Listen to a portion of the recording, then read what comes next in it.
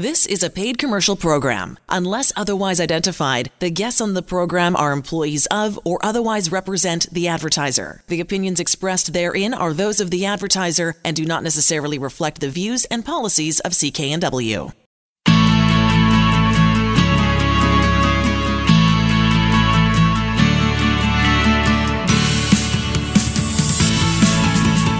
Welcome to Dollars and Cents. I'm Elaine Scollin along with Blair Manton from Sands & Associates. They're experts in helping you get out of debt. So, man, oh man, we are living in and through an extraordinary time right now. Unprecedented in so many ways. Blair Manton, how are things going on your end?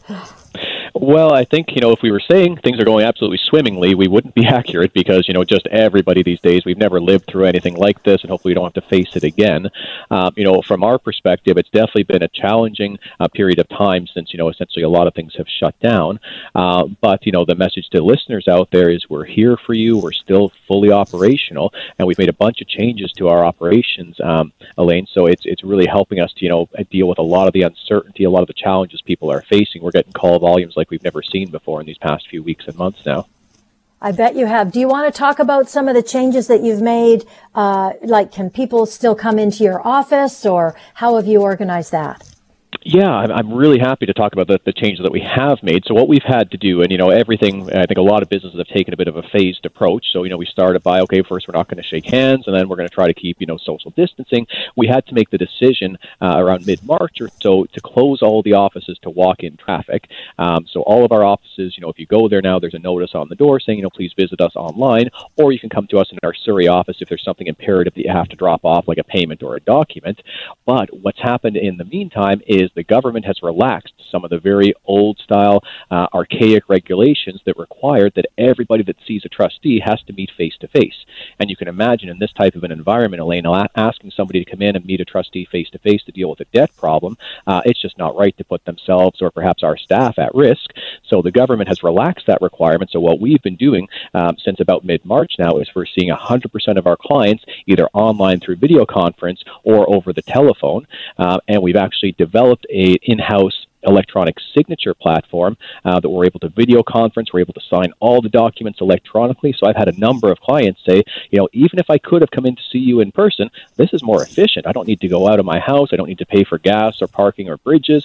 I can just come in, I can go online, get the advice that I need, and we're able to react that much more quickly. So the pandemic's been very difficult for a lot of industries, but what it's done for the insolvency industry is it's jumped us to the 21st century, which was far overdue.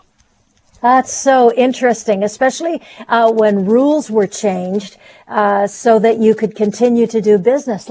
I love that government was willing to be a little bit flexible.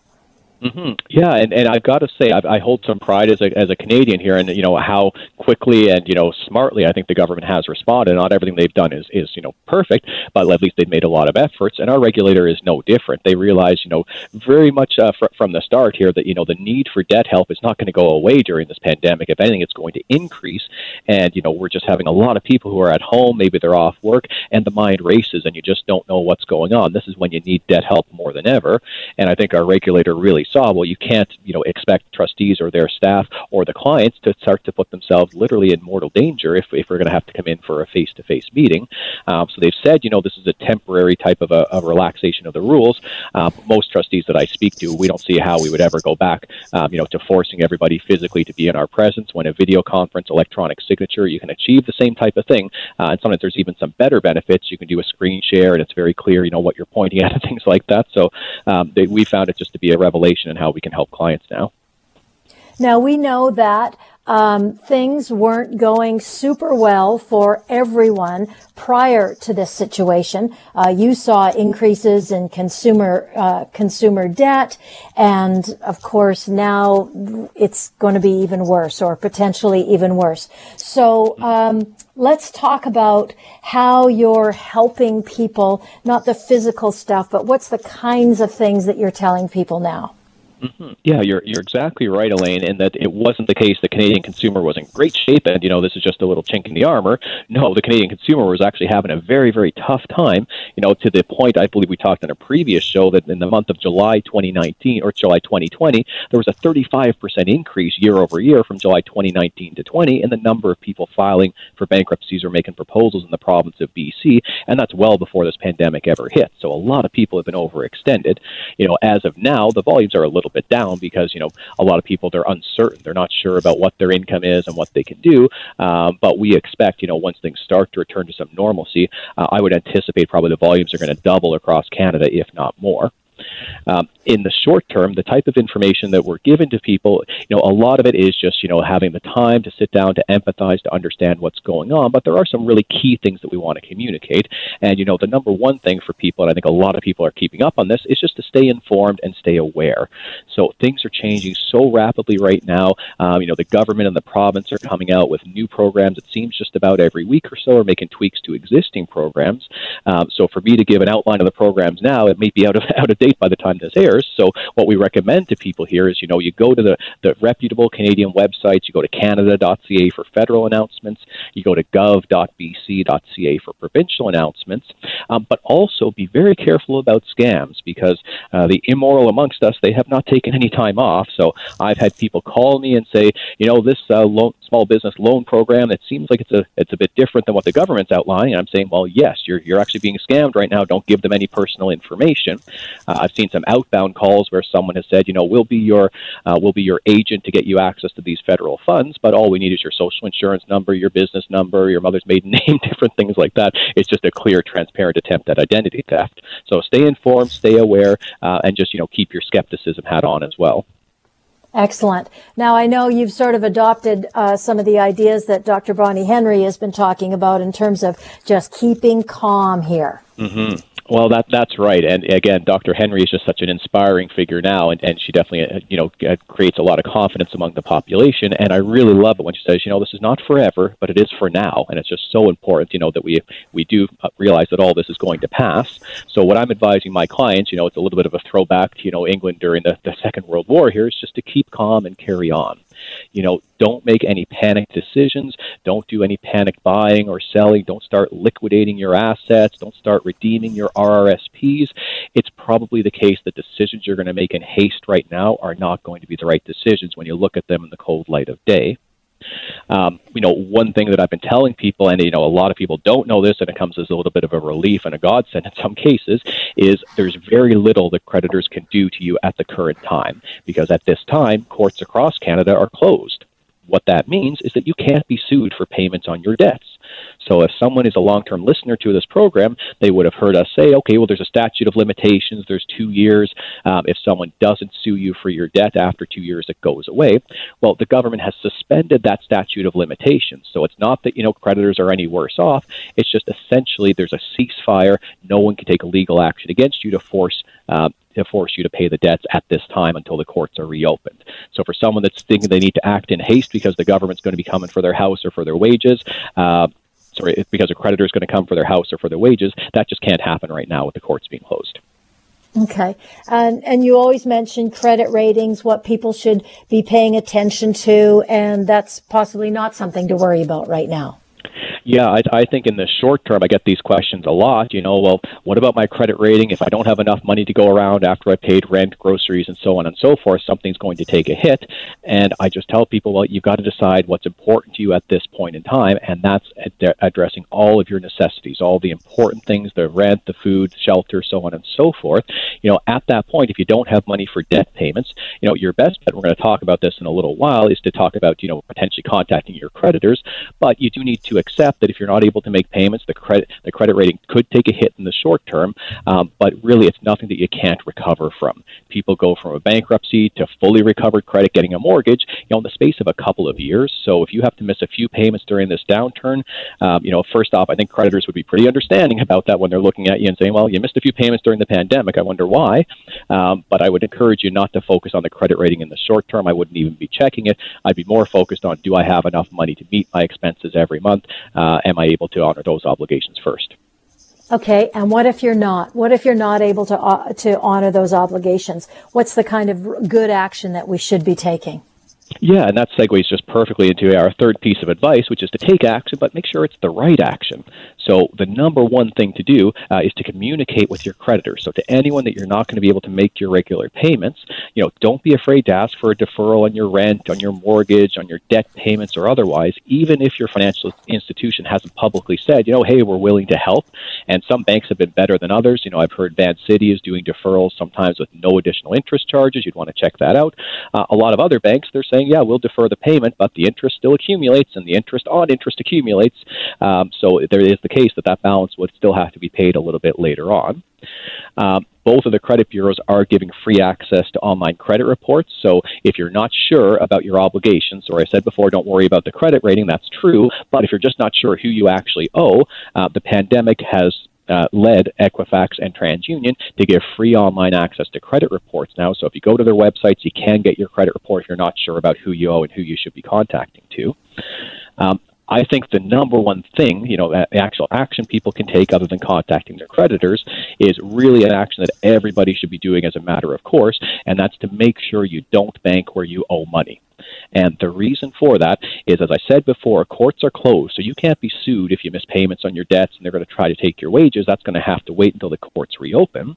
But if you owe Bank A some money and you have a bank account with Bank A also, they have the right to come into your account and take whatever is required to satisfy the obligation that you've missed. So that could happen, right when you're about to deposit your paycheck, right when you're about to pay your rent. It can be a very inopportune time. So I recommend to anybody out there, if you think you will be missing some payments, or even not, it's the best practice is to set up a new bank account where you don't have any debt and just make sure your income is always protected there. Literally, that money couldn't be touched until the courts are reopened, and that's going to take months from now. Now, you've also included in this particular segment about what the action you can take is about how you, and I think this is important at any given time, is how you talk to yourself, about being a little bit forgiving of yourself. Because I know, boy, oh boy, it's so easy to get down, and being angry or being ashamed or being embarrassed falls right into that same category about kindness. Exactly. So, we say it, be kind to yourself. Just imagine if it was someone you really, really cared about and they did what you've done, you probably wouldn't judge them as harshly as you judge yourself. So, this is not a time to really be ashamed or beat yourself up. You didn't have savings. You could have been better prepared. You could have had more of an emergency fund. Yes, those things may be true, but there's not a whole lot's going to be gained from really dwelling on that. It's all, what are the right actions to take now? Put your energy into contacting your creditors, communicating, changing the bank account if you need to, and then getting the good advice to know what you can do to deal with your debts. So, reach out for help. I know we're almost at the end of our segment here, but Elaine, anybody that's listening, if you're unsure about, what your financial options are, if you're just feeling a lot of uncertainty right now, we're doing nothing else but answering the phone these days, setting up, video conferences to help people sleep better in respect to their debts. Excellent. And I'll give you two things as we close out. The online address, sands-trustee.com, or the phone number 1-800-661-3030, toll free in British Columbia. You're listening to Dollars and Cents.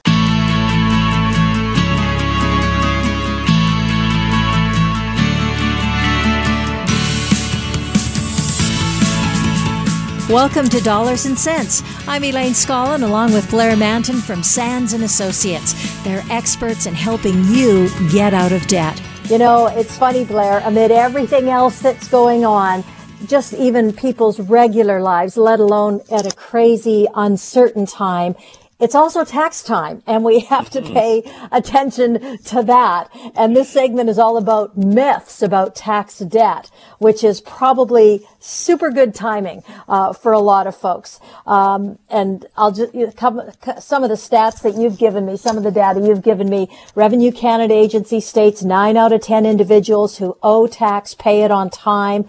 But there's a huge number of Canadians that carry tax debt every year, adding up to a huge amount of money that's outstanding. So let's talk about that. How I know you help people with tax debt and all kinds of debt actually every day, but let's talk specifically about income tax debt and the big piece of misinformation that we seem to have on it.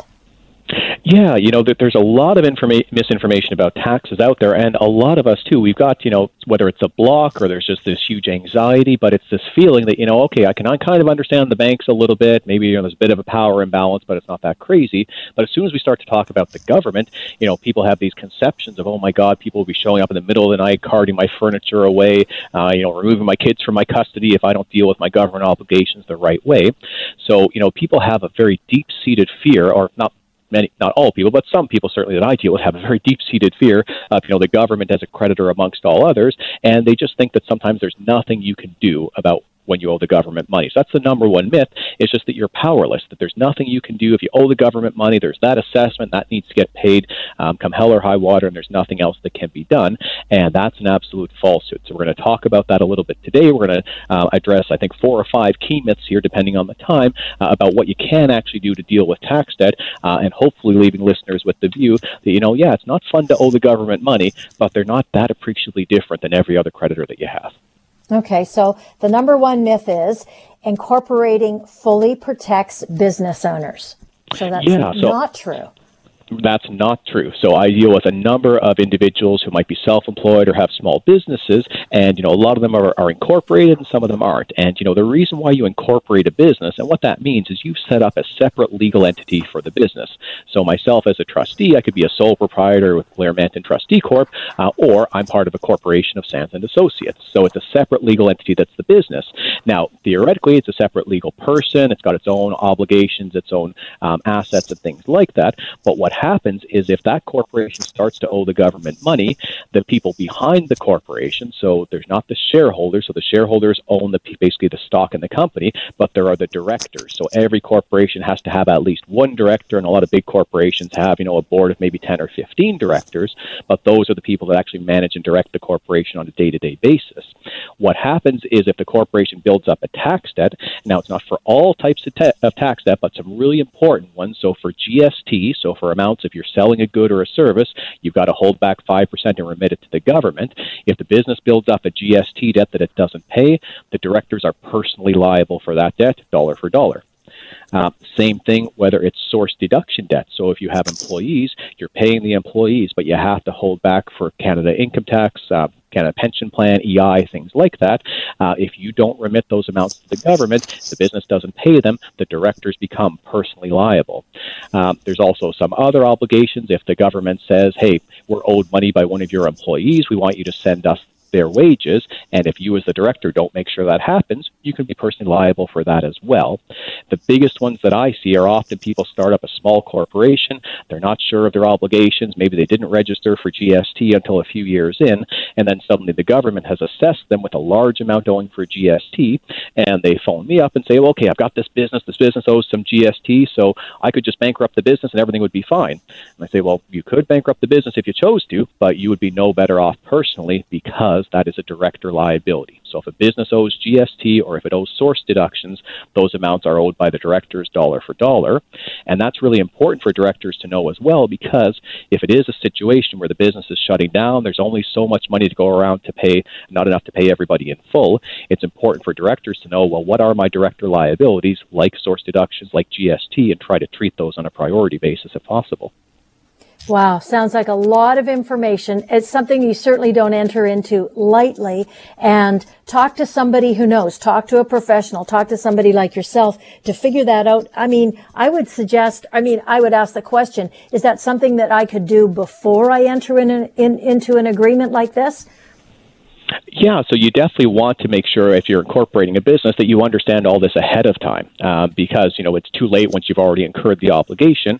And sometimes the reason people incorporate is because they think they're creating this great separation, this limitation of liability, which they are in some cases, but they need to understand it's not going to do it for government amounts. And that might actually remove the reason for them incorporating, because having an incorporated business is more expensive than having a proprietorship. So sometimes the protections people think they get by incorporating, they don't actually get with respect to the government. And I was thinking about if somebody asked you to be a director with them in their small business, that you need to figure all of that out before you say yes. Oh, you're absolutely right, Elaine. And I've seen that happen where, a family member might sign on to a business, not monitor closely what's happening, and then 6 months later, there's $50,000 of source deduction debt that didn't get paid. They were a director the whole time, and now they're joint and severally liable for that, even if they were never involved in the business at all. Yeah, see, that's what I was thinking, that, you'd be in serious trouble. Yeah, so signing on as a director is a big, big deal. Having shares, being a shareholder, not the same thing. You or I could buy shares in any company that's publicly traded. It doesn't mean we have any liability. If that company doesn't operate correctly, the directors have the liability. Okay, let's go to the second myth, because I think that's all we're going to have time for in this segment. And that's so much to talk about. Yeah, I know there's a lot of it's complicated. Lots of intricacies in each of these topics. Tax debt can expire. So it doesn't? It never does? It never does. There is no statute of limitations for tax debt. If you leave the country, come back in 20 years, the tax debt is still going to be waiting for you. If you go off grid, don't file taxes for 10 years, trust me, I've seen both of these strategies. The tax debt is still waiting for you. So it's non-government debts, things like credit cards, lines of credit, things like that. Those have a 2-year statute of limitations. Government debt, there's no limitation period at all. You owe that money until you deal with it or until you pay it off. And you can deal with it with a trustee through either a bankruptcy or a proposal. And that's something that a lot of people don't know. They feel they're powerless. A trustee can help. Okay, well, that is good. That is really good information. And do you want to touch on the third one, that only employment income is seizable? Yeah, I guess just letting people know that when we talk about creditors, generally if you're going to be sued for your debts, a creditor can only take your employment income. But if it's the government, they've got extra ways to collect. So they could go directly, if you're self-employed, they can go to your clients and say any clients that owe you money, they have to pay the government completely 100% of that money, where other creditors would have to convince a judge, hey, I need this person's pension more than he does or she does. The government can take 100% of your CPP, your OAS, without having any regard to where that leaves you. So they've got extra collection powers that other creditors don't have, and they're not required to go to court to enforce those. They can basically happen with little notice to you. Now, do they happen overnight? No, typically there's a long lead up to them, but you'd be surprised sometimes with how little notice there can be in some situations. Okay, and then the fourth one, we can touch on it. You can't have a tax debt forgiven. And that's absolutely false. 2 ways we can help with that. So one is to make a consumer proposal, and generally 9.5 times out of 10, consumer proposals get accepted. That's where you make a deal with the government, say they want $50,000 back plus interest and penalties, and you say, well, what I can afford to pay you back is $20,000. We're going to do that over a period of 3 to 5 years. That's a proposal, and it's almost always successful. If that's not even possible, paying off, 20 to 40% of the debt, a personal bankruptcy will discharge the debt, get you back to owing nobody anything and starting again. And we've covered a lot of information in this segment for sure. And I just want to remind listeners, too, that you can go to the website, sands-trustee.com, and it's chock-a-block full of good questions and really good answers. And then your next step, and it's an easy one, is giving them a call. And that phone number is 1-800-661-3030, and get that free consultation. They're completely set up to service you in any way that you need in order to get your questions answered. You're listening to Dollars and Cents.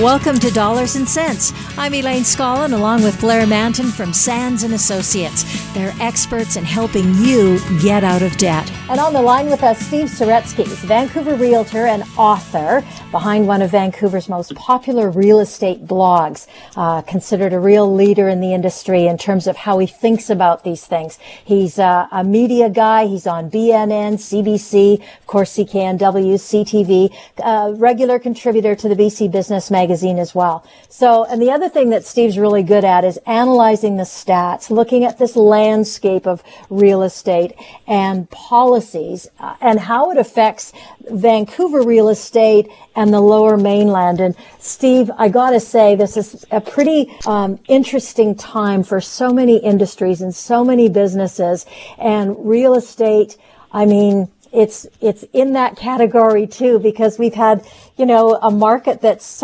it's been pretty unpredictable in so many ways. And now I'm hoping that in this segment, you can help us make some sense out of it. Yeah, no, for sure. I'm happy to be on. So thanks for having me on. It's, crazy times, but let's have at it. Yeah, I was going to say, so Steve, normally when we do these segments, we try not to date them because, it's information that could be useful in the future. I think just given now, we're recording this at end of April, early May of 2020 here. So getting a sense of what's the current state of the housing market, I think something that's it's really unprecedented circumstances that we're living through, and you with your finger on the pulse here. So how would you come at that and say, well, what's the current state, what's going on in the market in the lower mainland Vancouver these days? Yeah, no, it's a good question. So I'm actually just kind of get an update here. So we're obviously end of the month, April. It looks like for April, we should see sales volumes down 40% on a year-over-year basis. So when you compare April 2020 to last April 2019, so sales will be down 40% from last year's volumes. I mean, it's not, number of sales, not the dollar values, I assume, right? Yes, correct. This is the number of transactions. But so, on the surface, you look at that number and say, well, that's not that bad considering, everything was shut down and, everyone's, freaked out and all this and that. But, when you kind of start to peel back the numbers a little bit further, you have to keep in mind that April of 2019 was our slowest April since the year 2000. So, really? Basically, wow. Yeah, so we'll have about 1,100 sales across Greater Vancouver this month. So that will be obviously an all-time low. But, I mean, I think that was to be expected. I think we were all expecting that. But on the flip side, you also had new listings drop off a cliff as well. So new listings for the month were down about anywhere between 60 to 65% from last year's volume. So basically, sellers obviously very hesitant to have people to their homes, given what's happening right now.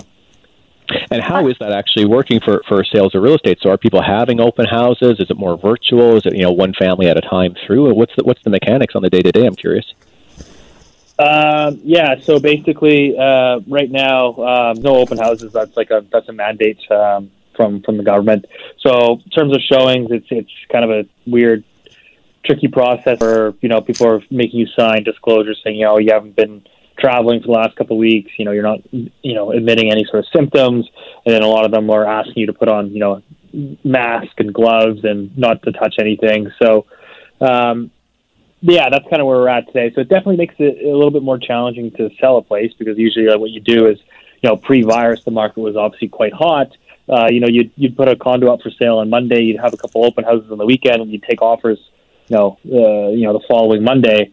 You'd funnel 50 people through at a time and get it all done. And obviously now it's, the number of people coming through is way down and it's more of a private showing process.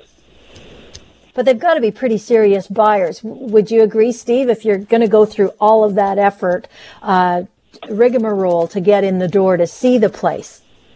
Yeah, I think that's kind of like a mutual understanding. It's as a realtor, obviously we ourselves want to be safe.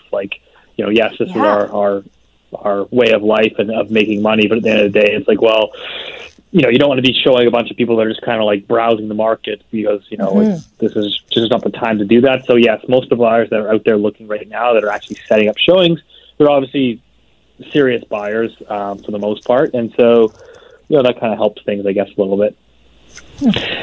And Steve, are there any segments of the market that are, operating a little bit differently than others? We've heard for a long time the condo market was quite strong because a lot of people were priced out of single-family homes. Is it just it's pretty slow across the board right now? That's basically things are just, kind of in a standstill almost, until we start to come out of this a bit? Yeah, no, it's a good question. I mean, I think always, it's, it's definitely a market that the trend has been over the last 18 months. It's become a more price sensitive market. And I think we're only a month into this sort of shutdown sort of thing. And I would say that yes, it's still very much a price sensitive market. It's a luxury market. It's just, I mean, I wouldn't say completely dead, but basically dead. And then, you still have some decent traction where hey, if you have a house in East Vancouver with the basement suite, price of that sweet spot, which is kind of under, 1.7 million, that's still getting some decent traction. And same thing, a one bedroom condo under 600,000 in the city, there's still some decent traction. Yes, it's not, getting multiple offers per se. It's maybe taking a little bit longer to sell, but there's still a bid there. It's not like an illiquid market. If you price it appropriately, there's a buyer there for sure. Right. And Steve, you used the term a little bit earlier, pre-virus, and I think that's going to start to become the vernacular, pre-virus, post-virus, when we're through this and out of it. I wonder what you, as your crystal ball, and obviously, if predictions would never hold you to them, but what do you see based on your data over the next, 6 to 12 months, assuming there is a return to normalcy? How do you think the market's going to shape up? Yeah, no, it's a good question. I know, we talked about this more off air, but it's, unfortunately, whether the virus is here and it comes and goes, it's there's going to be longer term economic ramifications of social distancing and businesses shutting down and being slow to rehire people. The reality is we're going to be stuck with a double-digit unemployment rate for the foreseeable future, and I think that's a headwind for housing. And some of these dynamics are going to take some time to sort of filter through into the housing market. So, for example, we know that delinquency rates are going to increase. We know there's going to be an increase in foreclosures. That's just inevitable. But for right now, people are getting, there's over 700,000 mortgage deferrals that have been approved. So, once these mortgage deferrals start to expire, I think that's going to force people that were maybe able to hold out. It's going to force some of them onto the market, and they're going to have to sell. So I suspect that, we'll probably see, at least a bump in inventory from where we are today. And so I think that those dynamics are still going to play out. So I think that, the outlook for the housing market here over the next 12 months does look pretty sluggish. So if there's, an oversupply of people having to sell or some foreclosures, I would expect some downward pressure on prices. But, again, who knows? People have been predicting Vancouver real estate to go down for quite some time, but maybe this could be a slight correction or something bigger than that. Anecdotally, what I've seen, just on Twitter or different things like that is, it seems some really high-end properties, the West Van mansions, some of those, when they need to sell, they're going for quite a bit less than what they were originally listed for. So it seems the higher end, to your point, is definitely pretty quiet. But to your point earlier, there's also some deals to be had, in the single family or in the condos under a certain price point in the right area. You mentioned foreclosures there, Steve. So do you think we're going to see a higher bump in those as the mortgage deferral? So 700,000 people, that's a huge number, a proportion of Canada's population. We're 33 million? So almost, a million people of our whole population looking to defer their mortgages. That's big. Yeah, it's definitely a big number. And there's a couple, there's varying dynamics behind that. We know that the reality is the private lending space, for example, has been a large component of our housing market. And that's because when you have, a bull market for basically 20 years you start to get people thinking it's kind of a one-way bet. And obviously private lenders have done very, very well in that environment. So people, leveraging up to sort of get into the housing market or to prolong delinquency. So, Steve, just for our listeners there, when you say a private lender, so that's not one of the big banks, what would that be?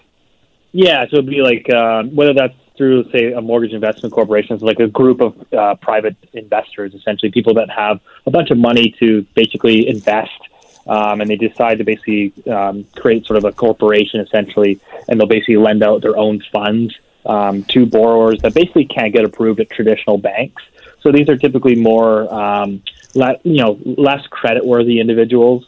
Some people might call it shadow banking. But anyways, the Bank of Canada, their estimates suggest that, private lending or the shadow banking system makes up about 10 to 12% of new mortgage originations in the city of Vancouver and in the city of Toronto.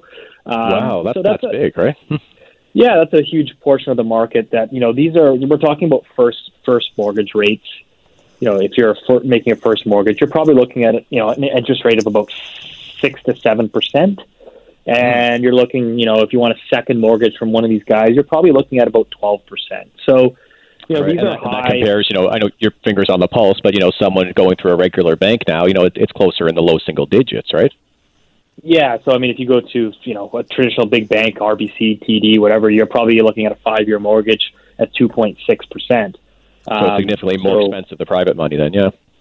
Yeah, exactly, and they're obviously the increase in the rates is there because there's obviously a perceived risk and a less creditworthy borrower, et cetera. So I think that this is a little bit more concerning, obviously, as we.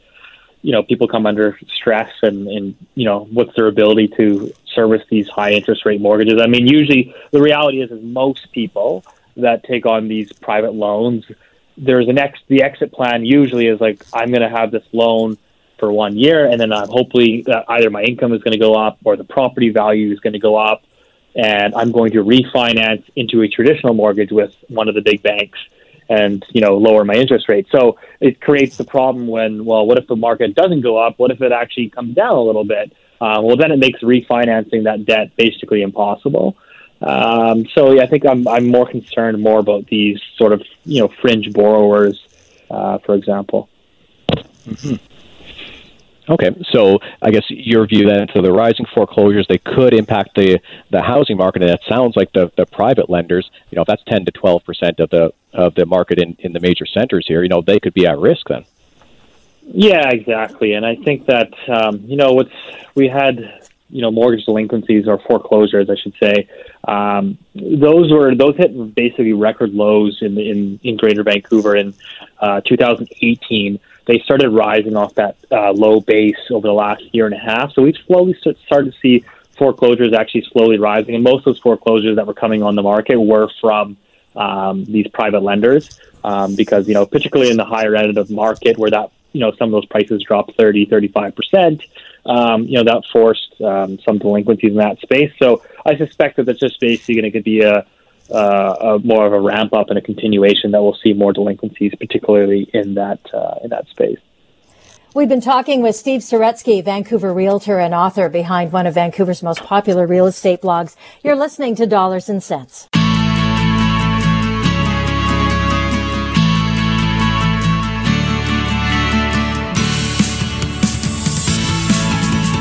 Welcome to Dollars and Cents. I'm Elaine Scollin, along with Blair Manton from Sands & Associates. They're experts in helping you get out of debt. On the line with us is Mark Fidget. He's a member of the Verico Mortgage Network. He's been on the show before, and he's got so much good information for us. He's been licensed for 26 years in the mortgage industry and what we're calling the driver behind www.advancedequity.ca. That's the website. Now, we've talked about this number in an earlier or in another segment, Mark, but I think it's so important and it fits nicely with this refinancing during these really crazy, unprecedented time that we're all living in, is that as of April, the end of April, like the 22nd, the statistic was 710,000 mortgages in this country have been deferred, which is an extraordinary number. I can't imagine that either one of you ever thought that you'd hear that. Well, I sure didn't, and I think it really goes to show how tight the population is in terms of, their month-to-month debts and being able to pay things. Mm-hmm. Just so much leverage out there, right, Mark? Just people on the knife's edge, they can make the minimums, they can maybe pay a little bit more, but when a shock to the system happens, without the emergency fund or the savings put away, a lot of folks are finding themselves in a tough position. Even just with a month's worth of a shutdown or 2 months or something like that, it can tip a lot of people over the edge.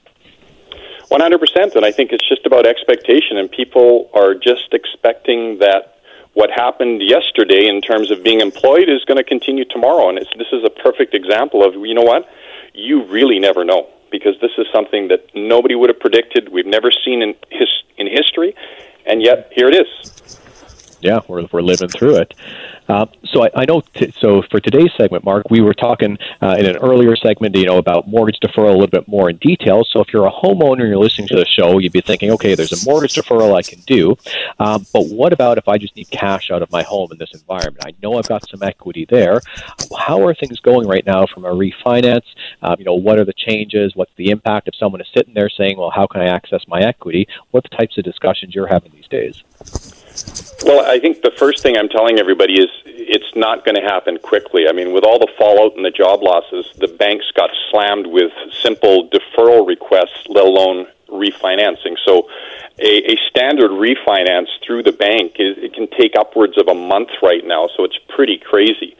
So that's the first thing, is number one is people started to fear that it was going to grind to a halt, so they've been slammed with the deferrals, and then they've been slammed with people just wondering, is now I should be trying to refinance my mortgage because I may not be able to do it tomorrow.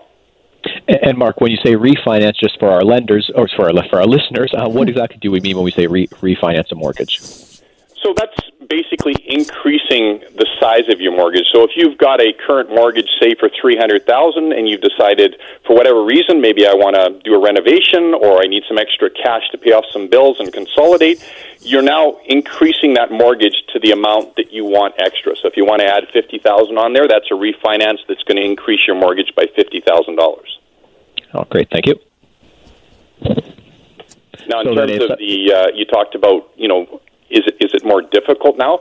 One of the things that we haven't seen before, I mean, we've always seen the lenders requesting letters of employment, but what's happened now, and in view of this pandemic, is there's much stricter employment verification guidelines now. So if you're not deemed an essential service by the government, the lender isn't only requesting a letter of employment, but they're basically requesting confirmation that you won't be laid off, which is, it's pretty crazy. Yeah, I hadn't heard of that before. So they would want you to go to your boss or your HR and get them to write you a letter saying, hey, for the foreseeable future, we don't intend to lay this person off. Exactly. And this is if you're not, deemed an essential service. And I mean, there's a long list of it. But for example, if you happen to still be working in a coffee shop or a restaurant that's doing some takeout, the first thing they're going to look at is, well, you're in a business that's most of them have closed. So what are the chances your employment's going to continue? So obviously, it's a lot different than it was, and it's much more stricter than it was. Well, the other thing I just want to throw in with that, Blair, is the idea that your employer is kind of sticking their neck out in a very physical way by stating that down on paper, that this person won't be let go, and not all employers are going to be willing to do that, especially in small to medium-sized businesses who are just kind of going day to day and not sure if they're going to be able to hang in or not. I think, Elaine, it's more about the communication. I've seen lenders, they're wording that we don't foresee this happening. I mean, if you were legally pressed, you would say, well, listen, I didn't foresee it happening, but then all of a sudden it happened. I think it's more about the lenders reaching out, wanting to have a bit of communication with the owner of the company or HR, just to get a better feeling that this type of employment, which isn't deemed essential, is something that realistically is likely going to stay around.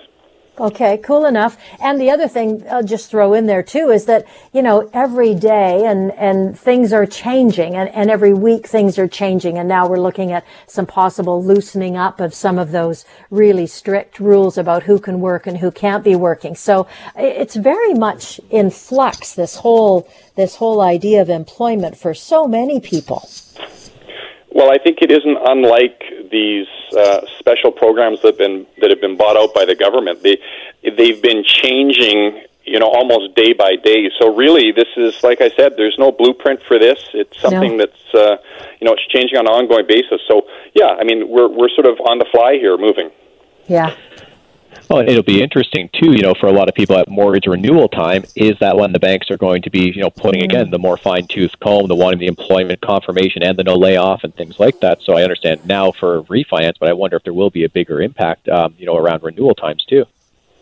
Yeah, I mean, it's like Elaine's saying, Blair, like, we don't know. I mean, it's nothing like this has ever happened, so we're sort of guessing and saying, you know what, the banks are coming up with different rules. Everything's changing on the fly. So I don't know. It's, you kind of have to go with what you got right now and sort of see if it works. Wow. Yeah, and Mark, we've just got a couple minutes left here. I know we wanted to talk about as well. So if someone tries to refinance and they're not able to do that with their existing lender, you've indicated there's other options that are available to them. Can you start to talk through that? If someone, has been frustrated in going to, the current mortgage holder, what could they potentially do? Yeah, absolutely. I mean, obviously, lots of people have been affected by this, and for the most part, if you have and you can prove it, there's a deferral process. But there still may be reasons why you want to take money out of your home, and over and above being able to defer your payment, you may need a lump sum. And if the bank isn't allowing you to do that, we have the ability to do second mortgages. And what a lot of the lenders have done that are in that second mortgage type of lending platform is they're capitalizing the payment. So they understand that if you've been affected, you're not able to make the monthly payments. So they're basically prepaying it so that you could get this money out by way of a second mortgage. They capitalize the payment so that your monthly cash flow isn't affected, and yet you still get the money. So the main thing, Blair, is that the red tape or the actual qualifying is only about equity. So as long as you've got the equity in your home, that's the priority that lenders are looking for in order to determine your ability to qualify for a second mortgage. And what would be the downside of something like that? I assume it's just the higher cost of the debt? Yeah, absolutely. I mean, you're in second position, so your rate's higher than your first mortgage. But, I mean, it comes down to numbers, and that's where, I sit down with my clients. Okay, what do you need it for? Is it actually going to eliminate, say, some higher interest rate debt? So at the end of the day, it comes down to numbers. Like, why do you... Obviously, you've got choices. You can sell your home, and you could take the equity out, or you don't do anything and you keep doing what you're doing, or you do the second mortgage. So we have to look at what's the advantage of doing the second mortgage based on what it's going to cost you. But the option's there. Excellent. We're down to about our last 30 seconds or so, Mark. Just wonder if you have any final pieces of advice for anyone out there. They're sitting with some equity. They're wondering what they should do. We've been saying, stay calm, make your decisions, in the clear light of day. But there's probably some good advice people could reach out to someone like yourself to get, right? Well, absolutely, Blair. It's all about speaking to someone who's in this business and understands it, and, getting that correct information, because it's only when you have that information that you can make better decisions. So if someone is considering it, it doesn't cost you anything to make the call and to get the information, and then at least now and you can make an informed decision. Great. Excellent. Thank you, Mark. Mark's a member of the Verico Mortgage Network. You can reach him at www.advancedequity.ca. You're listening to Dollars and Cents. The proceeding was a paid commercial program. Unless otherwise identified, the guests on the program are employees of or otherwise represent the advertiser. The opinions expressed therein are those of the advertiser and do not necessarily reflect the views and policies of CKNW. Hi, it's Shauna, and I might be a bad parent because my kids think French fries are vegetables. Hey, it's Ryan, and I might be a bad parent because I went out for wings when my wife was in the hospital after giving birth. Johnny here. I might be a bad parent because in my house, the tooth fairy gives pocket change. But we're not alone. Len emailed us and said his 6-year-old daughter's Tarzan moment going from love seat to lazy boy by curtains made him more proud than any dance recital. And Andy left his 2-year-old at the rink. All right, guys, I'm sure we're not alone. Like Andy's kid. For stories and confessions like this, make sure you check out our podcast. It's called Bad Parents, and it's available wherever you get your podcasts. I left a glove at the rink.